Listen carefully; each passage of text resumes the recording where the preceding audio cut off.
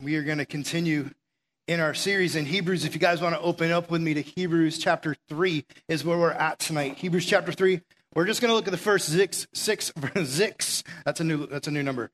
First 6 verses of Hebrews 3 tonight. And as you guys open there, Hebrews 3 verses 1 to 6. Let me tell you, how many of you guys like to rock climb? Any Floridians? What? Flatlanders? You guys know how to rock climb? Okay, sweet. There's a lot of you out there. Now, I'm not just talking about like climbing walls, like where you go to like an indoor thing, but like legitly go somewhere where there is like nature and trees and like a cliff that you can climb. Anybody? Okay, there's a lot fewer of you, but I still respect the other ones too.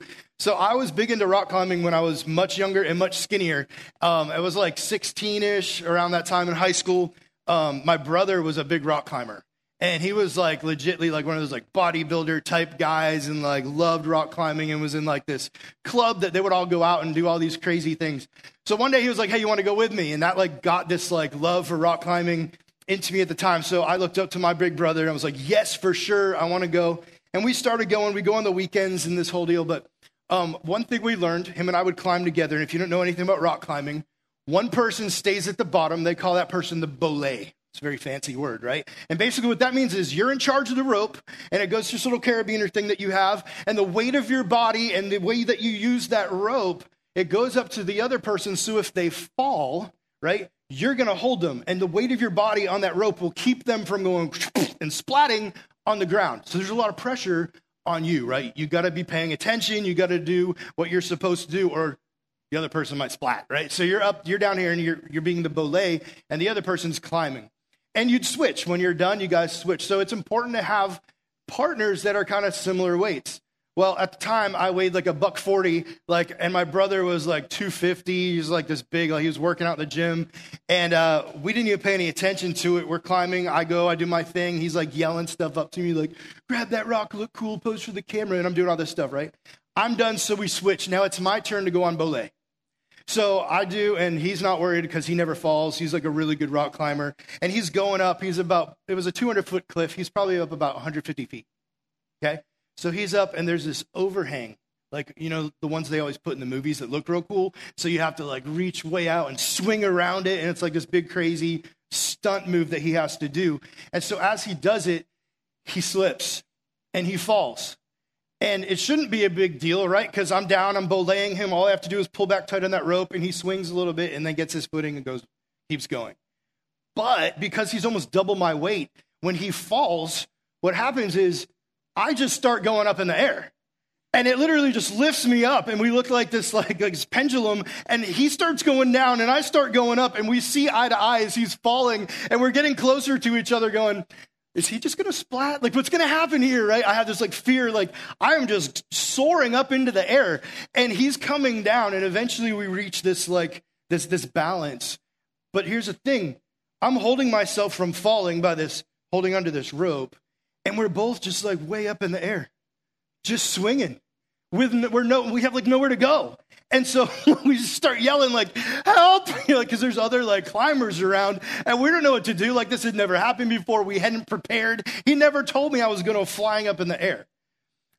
My brother's smart. He does some stuff. He climbs and gets me down. It works out. We don't die because, look, hey, I'm here, right? So that's good. But there was a moment where I thought, as our eyes were making contact, as he's coming down and I'm going up, and we're both going, ah! Right? Like one of those that I think, and I hear the voice, my own voice in my head, and it's like, you idiot, why did you ever trust me? Like it's like one of those, like, man, you trusted me to do this and I let you down. I kind of felt like a failure for a minute. And I realized in that moment, it's really, really important to know who or what you're putting your trust in. Right? We blindly went out there. We thought this was going to be a good thing. He literally put his life in my hands. And it could have ended up a lot worse. Like, we were actually really lucky that it didn't. And it's really important to know what you're placing your trust in. And as we're walking through Hebrews, I think that's kind of the voice of this next passage we're gonna look at. The message that he's yelling out here is like, it's so important to know what you're placing your trust in. Make sure that what you're trusting to save you, what you're trusting your whole life, your eternity on, is actually gonna do its job when it comes time to do its job. And so, read with me. We're in Hebrews 3, 1-6. Here's what the author says. He says, therefore, holy brothers and sisters who share in the heavenly calling, fix your thoughts on Jesus, whom we acknowledge as our apostle and high priest. He was faithful to the one who appointed him, just as Moses was faithful in all God's house. Jesus has been found worthy of greater honor than Moses, just as the builder of a house has greater honor than the house itself. For every house is built by someone, but God is the builder of everything. Moses was faithful as a servant in all God's house, bearing witness to what would be spoken by God in the future. But Christ is faithful as the Son over God's house. And we're his house, if indeed we hold firmly to our confidence and the hope in which we glory. So people at the time, like we just talked about a week or two ago, angels. And we talked about how Jesus, right, the theme of the book is that Jesus is better than everything and everyone, even better than angels. And we heard that the people at the time were starting to look at angels and worship them, be like, they're really powerful, they're really strong, they can fly, whatever. Like, these angels are incredible. And so they start thinking, wow, we should worship these angels. And angels started to become too important in the hearts of these people. They started to worship angels instead of worshiping God and worshiping Jesus as their Savior. And so the author was like, hey, Jesus is better than angels. And we spent a couple weeks talking about that. But there was also another thing going on among these people. They had a lot going on. Not only were they worshiping angels, they had started to look back at their ancestors, these really incredible dudes. Abraham, Moses, these guys who were the founders of their people group, the founders of their faith, literally. God went to Abraham and was like, hey, bro, come on out of that idol worshiping place. I'm going to make a nation out of you. I'm starting it with you. You and your wife are going to just basically give birth to the whole nation of my people. And Jesus, the Savior, is coming from you. Like Abraham was a big deal, right? Moses was a big deal. He says, hey, Moses, my people are in slavery in Egypt. I want you to go free them. And so Moses literally helps them escape from Egypt and sets up the people of God again. Like, he's a big deal. He did some unbelievable things, these huge miracles. And so people looked back at what God did through Moses, splitting an ocean in half. Like, that's crazy. What must they have thought when they saw those waters peel back and Moses standing there? And so after seeing all these things that God did through Moses that were so powerful, here we go down the road and people are looking back at those things going, maybe we should worship Moses too. And that's exactly what they started to do. Our ancestors were these powerful people who did powerful things and miracles. And so they started to worship guys like Moses instead of God, instead of Jesus, who's better than everyone and everything. And so this part of Hebrews is written to those people. And he's correcting them, saying, hey, listen, just like you shouldn't worship angels, you shouldn't be worshiping Moses or the ancestors either, because Jesus is better than everything. And so when he starts off in verse 1, he says the word therefore. What he's doing is he's linking that back to chapters 1 and 2 and reminding us, because Jesus is so much better. Remember how awesome he is? We just talked about what a perfect Savior he is and all these amazing ways. He said because of that, because Jesus is that incredible. And then he says what he's about to tell us. And as he does, listen what he says. He calls these people holy brothers and sisters.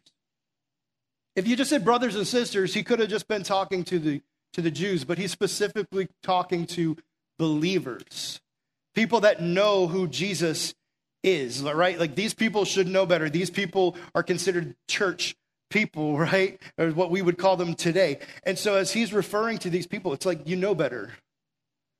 You've heard the truth. You know who Jesus is. And so I have a big message for you. And he says, he narrows it down even more. He says, who share in the heavenly calling.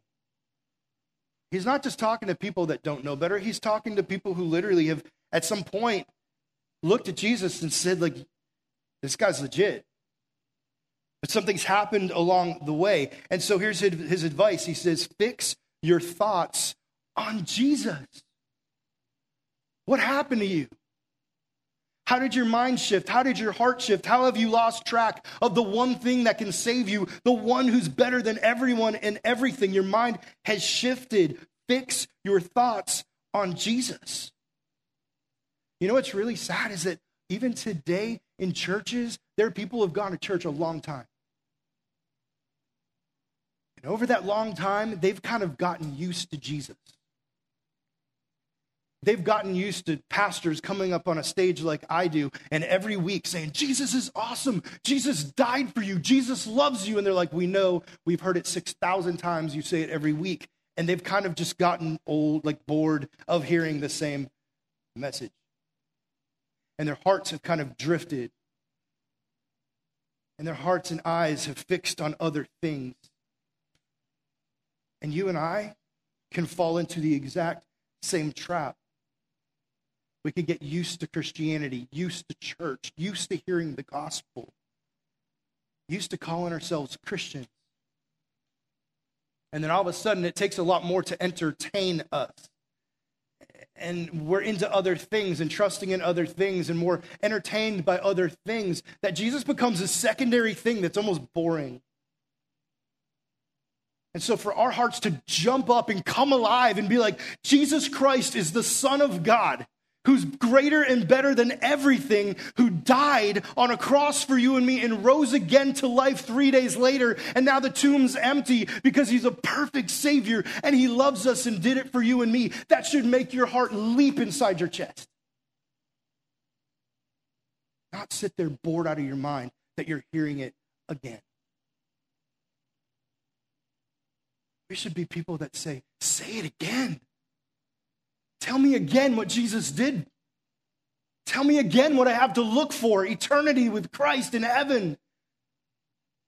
It should set you on fire, knowing what Jesus has done.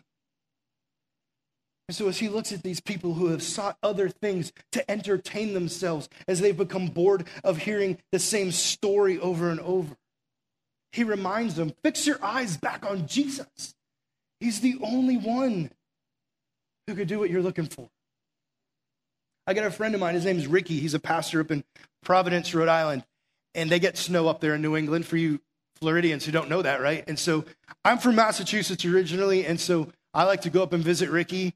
And when I go up there, I go in the dead winter, like when there's best chances for snow is when I want to visit him. And so I go up there and his family will pick me up at the airport and I'll be praying the whole time on the plane, please, Jesus. I'll be fasting, it's the whole day. I was like, I want snow. Give me snow, Jesus. I want snow.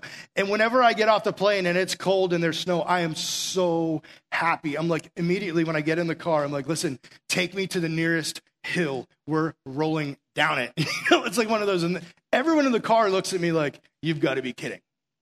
We hate snow. We're sick of the cold. I'm tired of shoveling. I don't want to scrape my windows anymore. They're like tired of the cold because they live there and it drives them crazy. And I'm like a little kid in a candy store like, woohoo, let's go. Like, I want to go be in snow right now. I've been in Florida sweating, right? And the AC is out in my truck and it's hot and I hate it. Then he comes down to visit me. And when I pick him up, guess what? Take me right to the beach, bro. We're going to the beach. I'm like, it's 102. I'm not going to the beach. So usually I'll just drive up to Cocoa Beach and kick him out of the car and drive home. Be like, call me when you're done, when you've had enough sun. I don't want to see it. I live here. I go to the beach all the time. I get the heat all the time and the sun. But the longer we're each in our own place, right, the more it becomes common to you. People who live by the beach are always like, man, I don't use the beach enough. I wonder why. Well, because we're here. Right? People in the snow say the same thing. You become just used to your environment. And when you're at church all the time, and some of you guys at a Christian school all the time, and some of you guys have a Christian family, we have all these environments that we live in where we hear Jesus, Jesus, Jesus, Jesus, Jesus. Sometimes we don't realize how lucky we are to always hear Jesus, Jesus, Jesus, Jesus, Jesus. We get used to it. We get bored of it. We stop being excited and we look to other things to entertain us. But there's one thing that's greater and better than everything that should never bore us. And it's Jesus. There's an eternity at the side of the God of the universe who will spend forever blowing your mind with these incredible things that he can do, with his glory that you will never be able to understand, even though you spend eternity trying to. It is this ongoing amazement being at the foot of your unbelievably incredible God. We're way too small to think we could ever get tired or bored of an infinite creator. Don't get used to him. Wake up in the mornings and go, Jesus, I can't wait to see what you're going to show me today.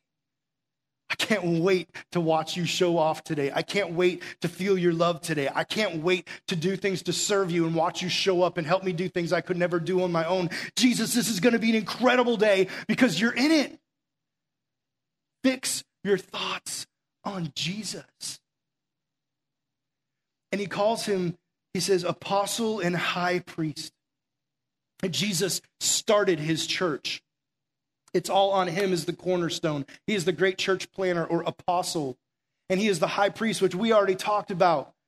He's that bridge between us and God. He's incredible. And then he says this in verse 2. Read this with me. He says, he was faithful to the one who appointed him. Jesus did what the Godhead, right? The Father and the Son and the Spirit came together and decided. Jesus says, the Son says, I'll do it. And he was faithful to come to earth. He was faithful to take on flesh and to die for us on a cross. He was faithful to rise again and give you new life. Jesus did what was appointed to him so that on the cross he could look up at his Father and say, it's finished. It's finished. I did it. I was faithful. Here I am, God. It is finished. And then he says this. He says, just as Moses was faithful in all God's house. He's starting to compare them, right? And we're going to see that the comparison isn't even there. There's no way to compare the two because Jesus is so much better. But he turns to Moses and he says, just as Moses was faithful in all God's house. He's not undermining the fact that Moses was awesome. He was. God used Moses to do unbelievable things to lead God's people. He performed miracles in Egypt. He got the people of Israel free from slavery. He parted the Red Sea. He defeated the Egyptian army. He heard God's audible voice and talked to him in these meetings he would have with God. He saw God's glory and would glow, right? He received the tablets of the law. He set up the Jewish sacrificial system and priesthood. He led the Jews to the promised land. Moses did all these incredible things, right? He's not denying that. He could see why people would look back and go, Moses is unbelievable. But what I see here in this is that what an honor for Moses. What if, just imagine with me for a second, how awesome would it be if you were named this way? If in the Bible it said, just as Jesus was faithful, so was, and then insert your name. What if I opened up to Hebrews chapter 6, 1, let's just say it, we stick a verse there, and what it said was, just as Jesus was faithful, so was you, right? Your name there. How incredible would that be that God would recognize that? To be able to say, I was just as faithful. And that's what's said about Moses. That's an honor. I hope one day that I get to the gates of heaven and Jesus looks at me and is like, you were faithful. You didn't put your own desires ahead of what I asked you to do. You didn't put your education or your bank account or the vehicle you drive or the size of your house. You didn't put anything in front of me. You were faithful. Could Jesus say that to you if you were standing there right now, face to face with Jesus at those big pearly gates, and he looked at you? Could he say that? You're faithful. You're a good servant. Keep living for me. That's why this author says, keep your thoughts fixed on Jesus. That's who we're striving to imitate and to be like. But just as great as Moses was, listen what he says next. Jesus has been found worthy of greater honor than Moses. He was a great dude, but Jesus is so much better. And then he says this. We must be careful, right? Look, listen, just stop for 1 second and think before I say this next thing. What are the things you're placing in your life as better than Jesus? I'm not saying that you are like intentionally doing it, but maybe there are things that you unintentionally, you might not even realize it until you start to think about it, that you're placing as better than Jesus. It might not be angels or Moses. But what is it in your life where you're like, man, I have honored this thing for far too long, more than I have been honoring Jesus? If it came down to it, and the things Jesus was asking me to be faithful to and to do, I push those things aside for whatever this is over here. And you have to fill this blank in. I can't do that for you. But I bet you can. I bet things are coming to your mind and your heart right now. I bet right now you're thinking of the things that you would put in this blank that you'd say, this is taking importance over Jesus in my life. How many times do I push aside reading the Bible or praying or just spending time with Jesus because this thing over here consumed my time and my schedule and my heart? How many times have I looked at Jesus and said, no, I can't do that right now? I know you're calling me to do this thing or talk to this person or love or hug that person, but I just can't right now because this thing is in the way, Jesus. That's where these people find themselves tonight. There are things taking over that place in their heart. And here's what we learned from this. We need to be careful not to worship things we shouldn't worship. And in this case, they're worshiping a leader. We need to be careful not to worship our leaders like they were worshiping Moses. There is no pastor, no leader, no person in your life that should have this little soapbox in your life that they're standing on, that you're looking up to thinking, man, they're it. There are too many churches today that have these celebrity pastors that they essentially worship and like, this is the greatest dude in the world. And they care more about their pastor than they do about Jesus. They care more about their worship team and the songs and the style of music that they sing than they do about Jesus. They care too much about the way their stage looks or how comfortable their building is or what kind of groups that they have than they do Jesus. What would happen if our thoughts were just fixed on Jesus and the rest of that stuff was all secondary? We just wanted to come to a place like this and be like, Jesus, we're here, meet us.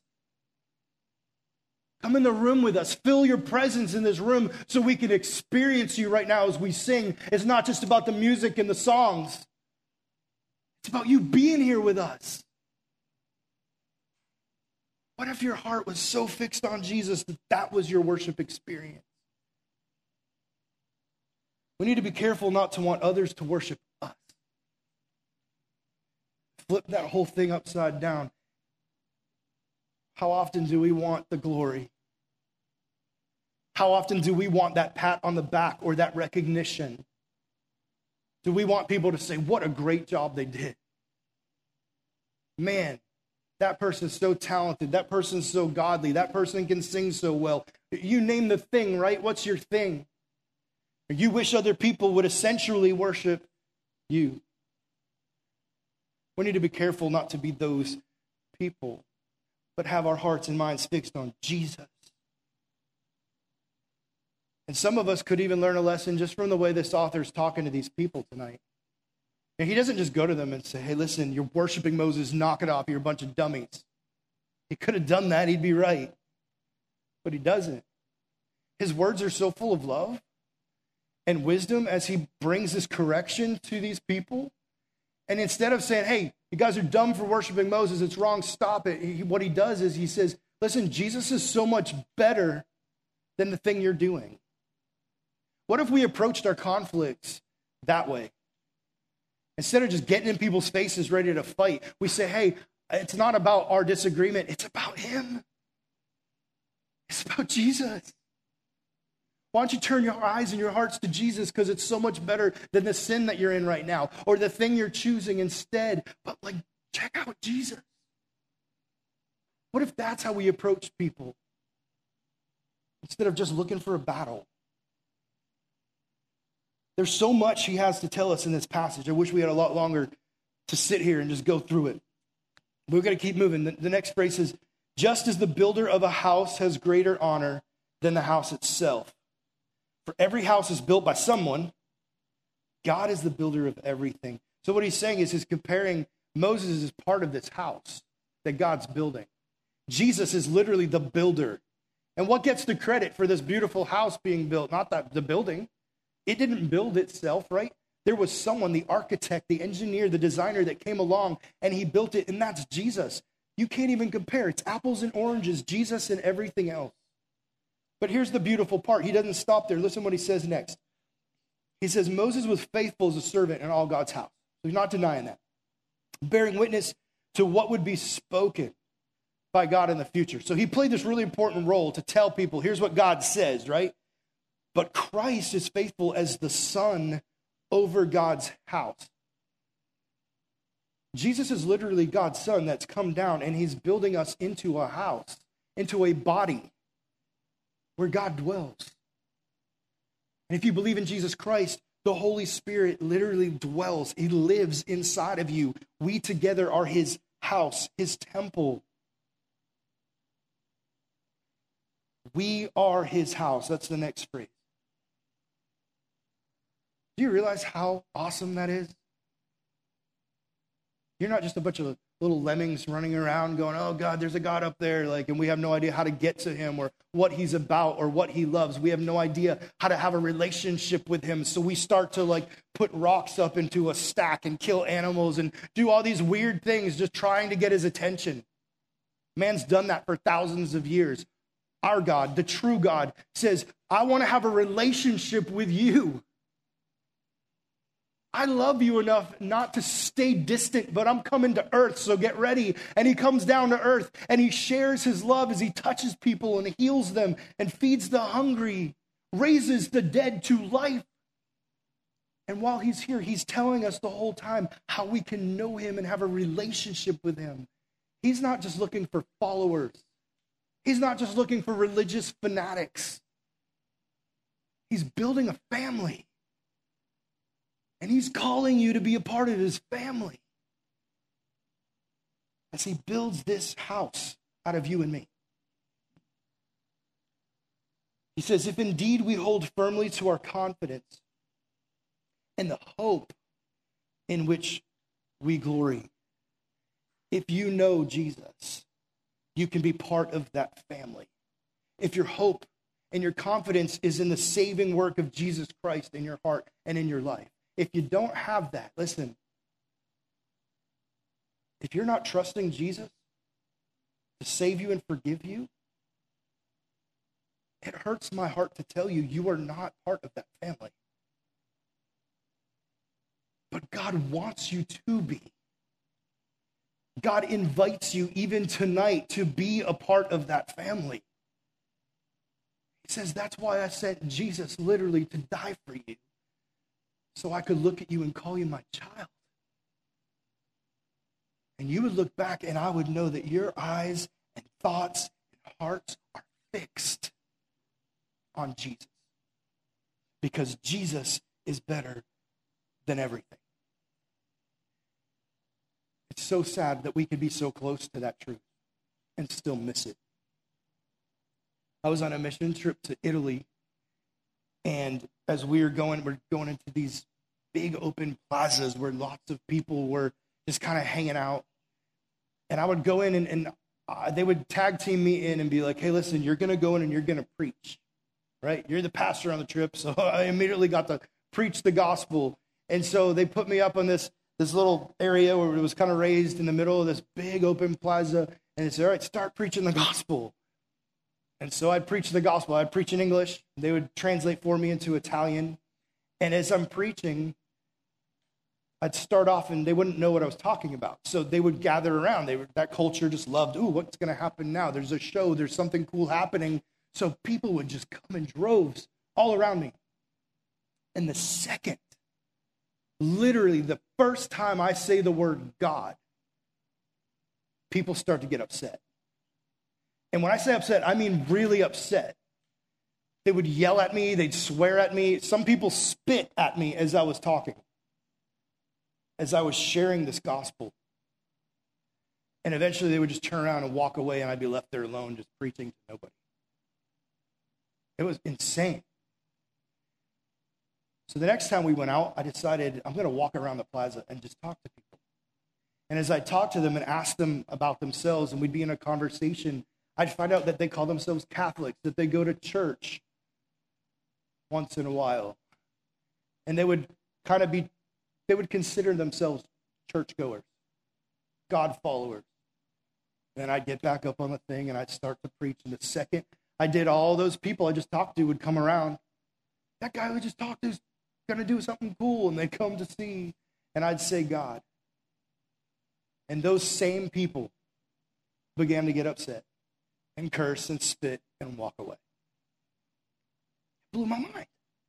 You just got finished telling me you go to church. You just got finished telling me you're a God follower. But when I talk about that God, when I share this gospel, this good news he's given me, you literally spit at me, swear, and walk away. Here's people who have been around it so long. It just got old to them. They got bitter toward it. Something got lost in the mix where their eyes came off the true Jesus, who's better than everything, and got lost in a lie. Heaven forbid any of us become those people. Come to Firehouse every week, and you walk out of here and live like the world. That your heart would be ignited with the fire of Jesus. You come to this place and say, Jesus really is better than everything. And when I leave here, I'm bringing a fire to the world. I want them to know Jesus is awesome. Would you bow your heads with me?